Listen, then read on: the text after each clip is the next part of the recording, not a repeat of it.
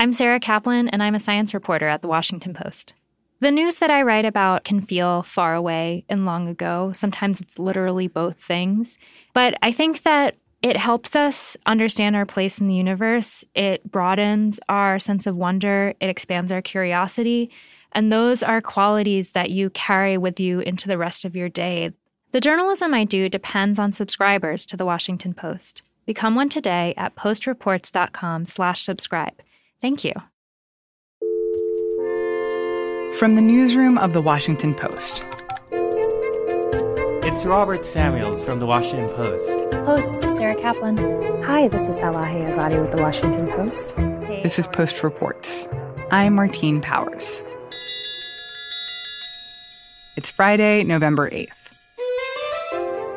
Today, what Pete Buttigieg is doing to diversify his support and appeal to Black voters. Plus, a woman who chose to leave life on her own terms.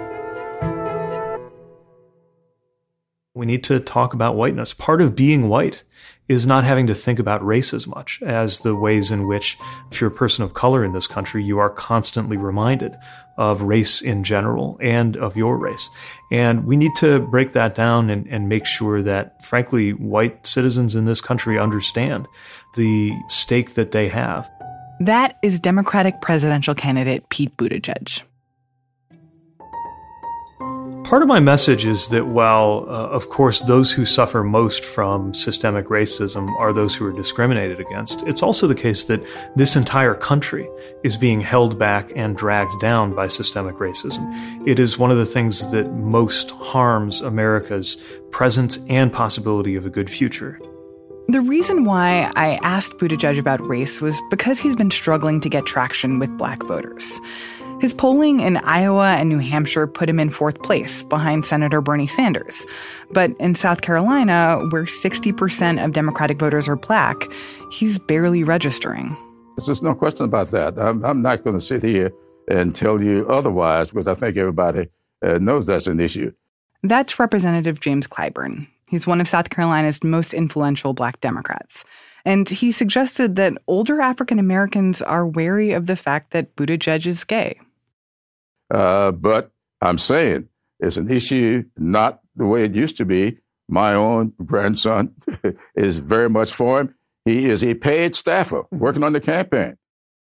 Back in July, the Buttigieg campaign put together a focus group to help determine how they could get more Black supporters. A memo about that focus group was recently leaked, and it showed that most of the 24 people in the group said that they felt uncomfortable about his being gay. That caused this controversy because it created this narrative that actually the voters were to blame rather than Buttigieg or his campaign itself. So I asked him about that. Do you think that your being gay is why you've struggled to get support from Black people? No, I believe what is really going to decide Black voters' decisions is what makes any voter decide who they're going to pick, which is the question of how is my life going to be different if you are president versus one of your competitors. And if we get that message across, then I think that that we'll earn the support that we need to win. What I found is that even when you're in a part of the community, as it was with a lot of socially conservative parts of my own community here in South Bend, that maybe are still on a journey toward acceptance when it comes to LGBTQ equality, that when they understand who you are and what you have to offer, the work that you're doing, that you're seeking to do, a lot of those other things fall away. The work that he's focused on is something that he calls the Douglass Plan, named after Frederick Douglass. The plan lays out policies that would help fight systemic and institutional racism. It involves a lot of proposals related to criminal justice reform, infrastructure investments, healthcare, and education programs. And so the Douglass Plan is not only about ensuring that we invest in equality for Black Americans, economic opportunity, health, equality, and education in every one of the areas that I've mentioned, but also this is a way to make our country more whole. I'm wondering how you plan to pitch this to people who will not necessarily benefit from the Douglass Plan, from white people, from people who are not the focus of the things that you're intending to change. I think that everybody needs to feel invested. And this is one of the reasons why, while this is a response largely to Black voters asking what my agenda for Black America is, this is also something that I talk about with majority white audiences, because this can't just be treated as a specialty issue, something you only talk about when you're in front of Black audiences. This is something the whole country needs to pause and ask, which is, how much longer will we tolerate the racial inequalities that make our country fall short of our ideals and fall short of our potential?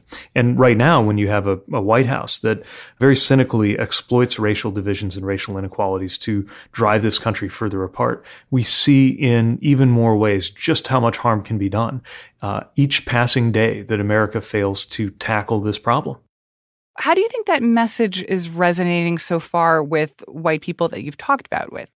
Well, I just have come off a bus tour through rural areas, conservative areas in Iowa, where there are mostly white and largely moderate or conservative audiences, where I have talked about the Douglas Plan and gotten a good response. I think because I'm, again, offering it up in this spirit that this whole country is going to be better off when we confront this really demon of systemic racism that has denied America the chance to be what we might.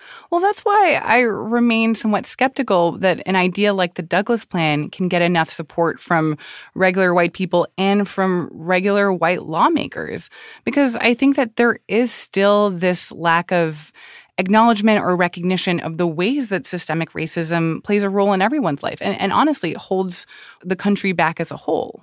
It's true. I think, again, one of the problems is this idea that racism is only something to be concerned about if you were a victim of racial discrimination. One of the things we saw, for example, in 2016 was ways in which Russia identified racial inequality and racist attitudes as a national security vulnerability in the United States and then exploited it. Another thing that's happening is the way in which people with similar interests have been divided against each other, very well documented in a book recently called Dying of Whiteness, which is about how a lot of people were turned against health and other social safety net programs they would benefit from because of racial divisions. But this is precisely why we need leadership to talk about these issues, to demand action on these issues. And one of the advantages of coming in as a president who had made something like the Douglas Plan a big part of my campaign is that I would arrive with a mandate to do these things. I saw someone describe you recently as a younger, less problematic Joe Biden. Do you think that's fair? I feel like I'm pretty different from the vice president. Of course, I am younger. I think there are some things we have in common and some things we view very differently. I think, I'm very attuned to the importance of engaging the middle part of America, both in terms of a middle class and in terms of the American Midwest. But I also think I have a very different worldview shaped by the experiences of my own generation. And I do not believe that there's any such thing as going back to normal. I don't think that what we need to achieve in 2020 is to get over this sort of anomaly of the Trump presidency and return things to where they were.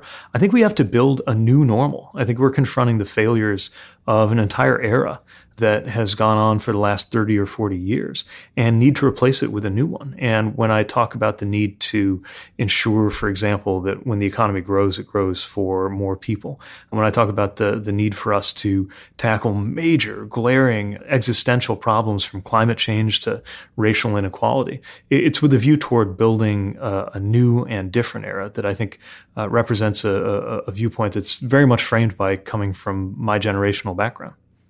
I think that a lot of those themes that you just mentioned are very consistent with the kinds of things that we have been hearing about since the beginning of your campaign. But I also think that there are some nuances in how you talk about things and ideas that you're pushing for that are different. So in preparing for this interview, we asked listeners of our podcast to send us questions that they have for you. And one person said that they had first heard you on Pod Save America. I get at the age of 37 as a mayor in the Midwest, this is not an obvious move. But what I see is a moment when there is tectonic change going on in the country. To the extent that even now we're probably underreacting. And they were so impressed that they sent a donation to your campaign. And they said that they were impressed by your position on Medicare for All and the fact that you were willing to take radical liberal stances like talking about expanding the size of the Supreme Court or eliminating the electoral Electoral College. And those are things that people hear less from you now. And I think a lot of people see that as part of a shift toward being more moderate, or at least being able to appeal to moderate voters. Do you think that's fair? Do you think that's true? I think that's largely a media narrative that hasn't really followed what's going on the ground. I still talk about those issues everywhere I go. And by the way, it's not always easy to pitch something like national popular vote when I'm in a place like New Hampshire, but I talk about it because I think it's the right thing to do.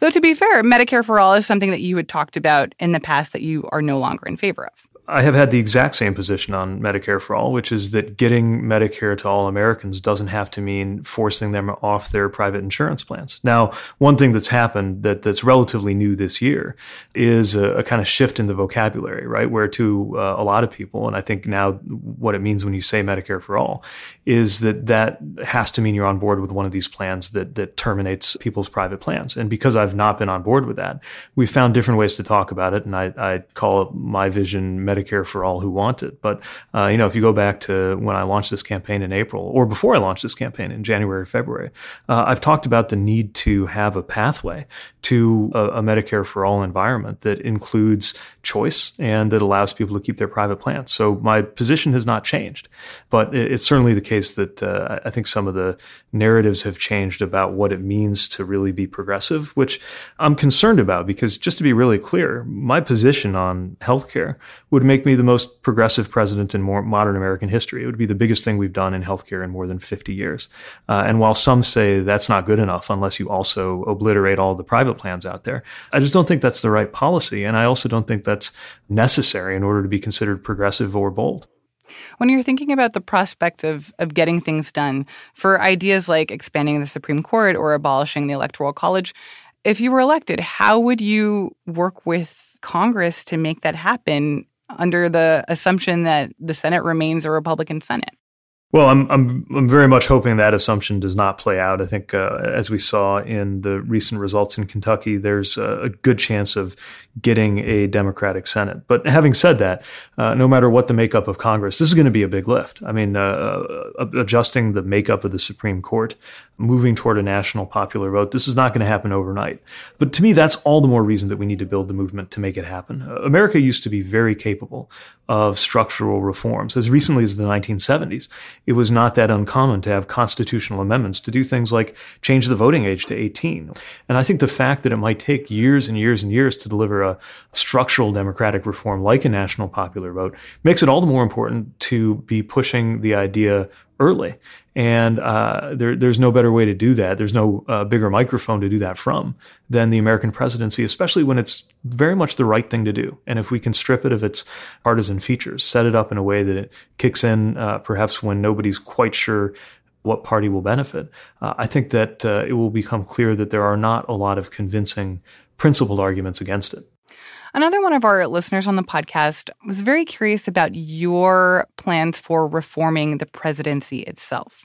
I think that the Trump presidency has exposed that much of our government depends on institutional norms rather than laws.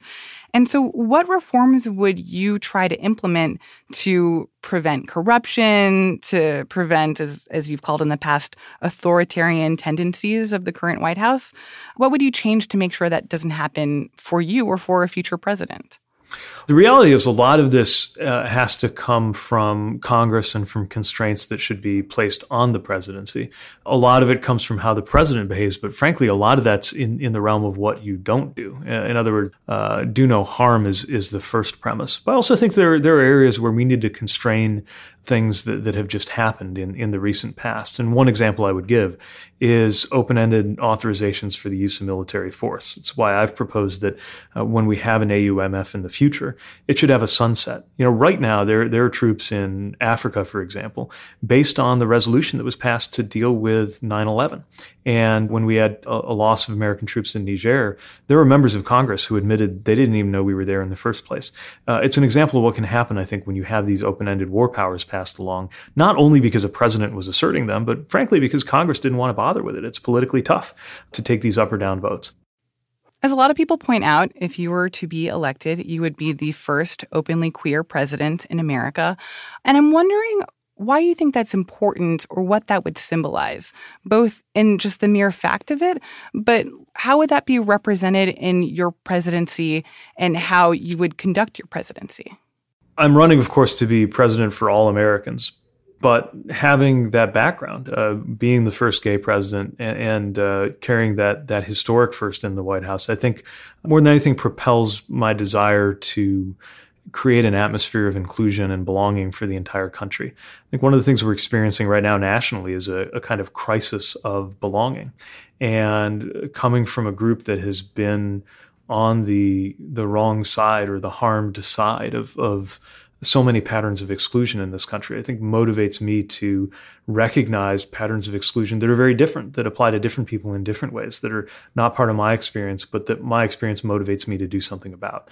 And I think that anytime we can expand people's sense of belonging when they look at the White House, believing that it's for them, even if you don't necessarily align with the president on every political choice, the more the presidency can be one of the things that holds this country together at a time when so many different pressures and forces and people are working to pull us apart.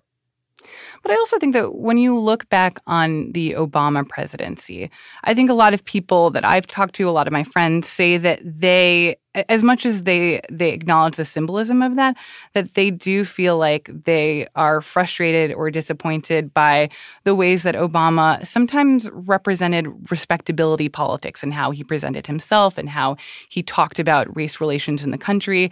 And I'm wondering if you're worried about that in terms of being able to both appeal to people who may not necessarily have a lot of gay friends or family members or who think a lot about gay issues, but at the same time appeal to the LGBT community. I think that's your job as president, is to find a way to speak for everybody. And it's one thing for people to make legitimate critiques of you not reaching out to them or speaking out to for them. I think it's stranger when you're criticized for being too inclined to speak out to people or to reach out. I think there can never be enough reaching out, especially at a moment like this. And if you're only reaching out to people who are like you or people who like you, then it's not really the kind of outreach that's going to build bridges and heal this country. Mayor Buttigieg, thank you so much. Thanks. Great to be with you. Pete Buttigieg is the mayor of South Bend, Indiana. He is a Democratic candidate for president.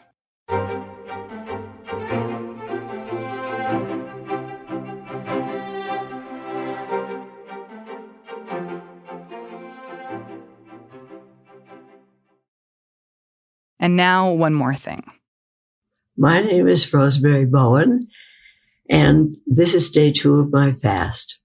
All her life, she used to tell her children that she wanted to row her own boat, and that applied also to not wanting to have to be cared for at the end of her life. Tara Barhampour covers aging and demographics for The Post. This fast is going to accomplish for me leaving life on my own terms. Her daughter said that for 20 years at all the family reunions, she would always remind everybody that when the time came that she couldn't take care of herself, she would stop eating and drinking and hope to die that way. My mother was fiercely independent. She lived in her own apartment, did her own cooking and cleaning, socialized with lots of dear friends. But last fall, she got a spinal compression fracture, which was not terminal, which was something that could be healed. And the doctors said if she did physical therapy and wore a brace, that in 3 months she would probably be better. But she decided that it was time to go. She easily could have lived for a couple more years, but she said she had to do what was right for her. She asked her daughter to film the fast. Her daughter, Mary Beth, filmed the fast because she wanted to show other people that this could be done and that this was a relatively pain-free, relatively easy way to do it. It was not her first choice. Her first choice would have been to take a pill. But she lived in Maryland, which is a state that does not have aid in dying laws. In fact, most states don't. So this was a second best choice. One of my greatest joys in dying is freeing up the family not to be so engrossed in my last act. Okay, but you know that I would much rather have you live for another year or two. Oh, God. No, I do. But I mean, I always thought that the main reason was the independence.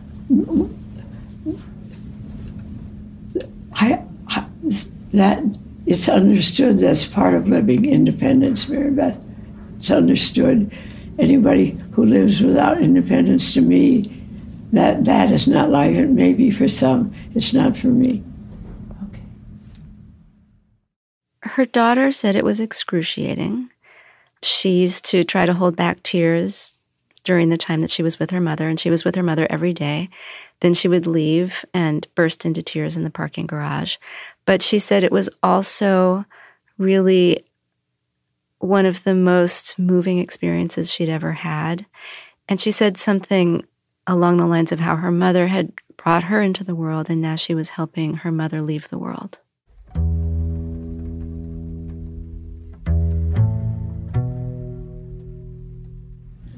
Well, I'm sitting up here talking to Mary Beth, and I've been just walking down the hall, and now I realize she's taking a picture of me. It seems to me that I am the most photographed dyer you ever saw.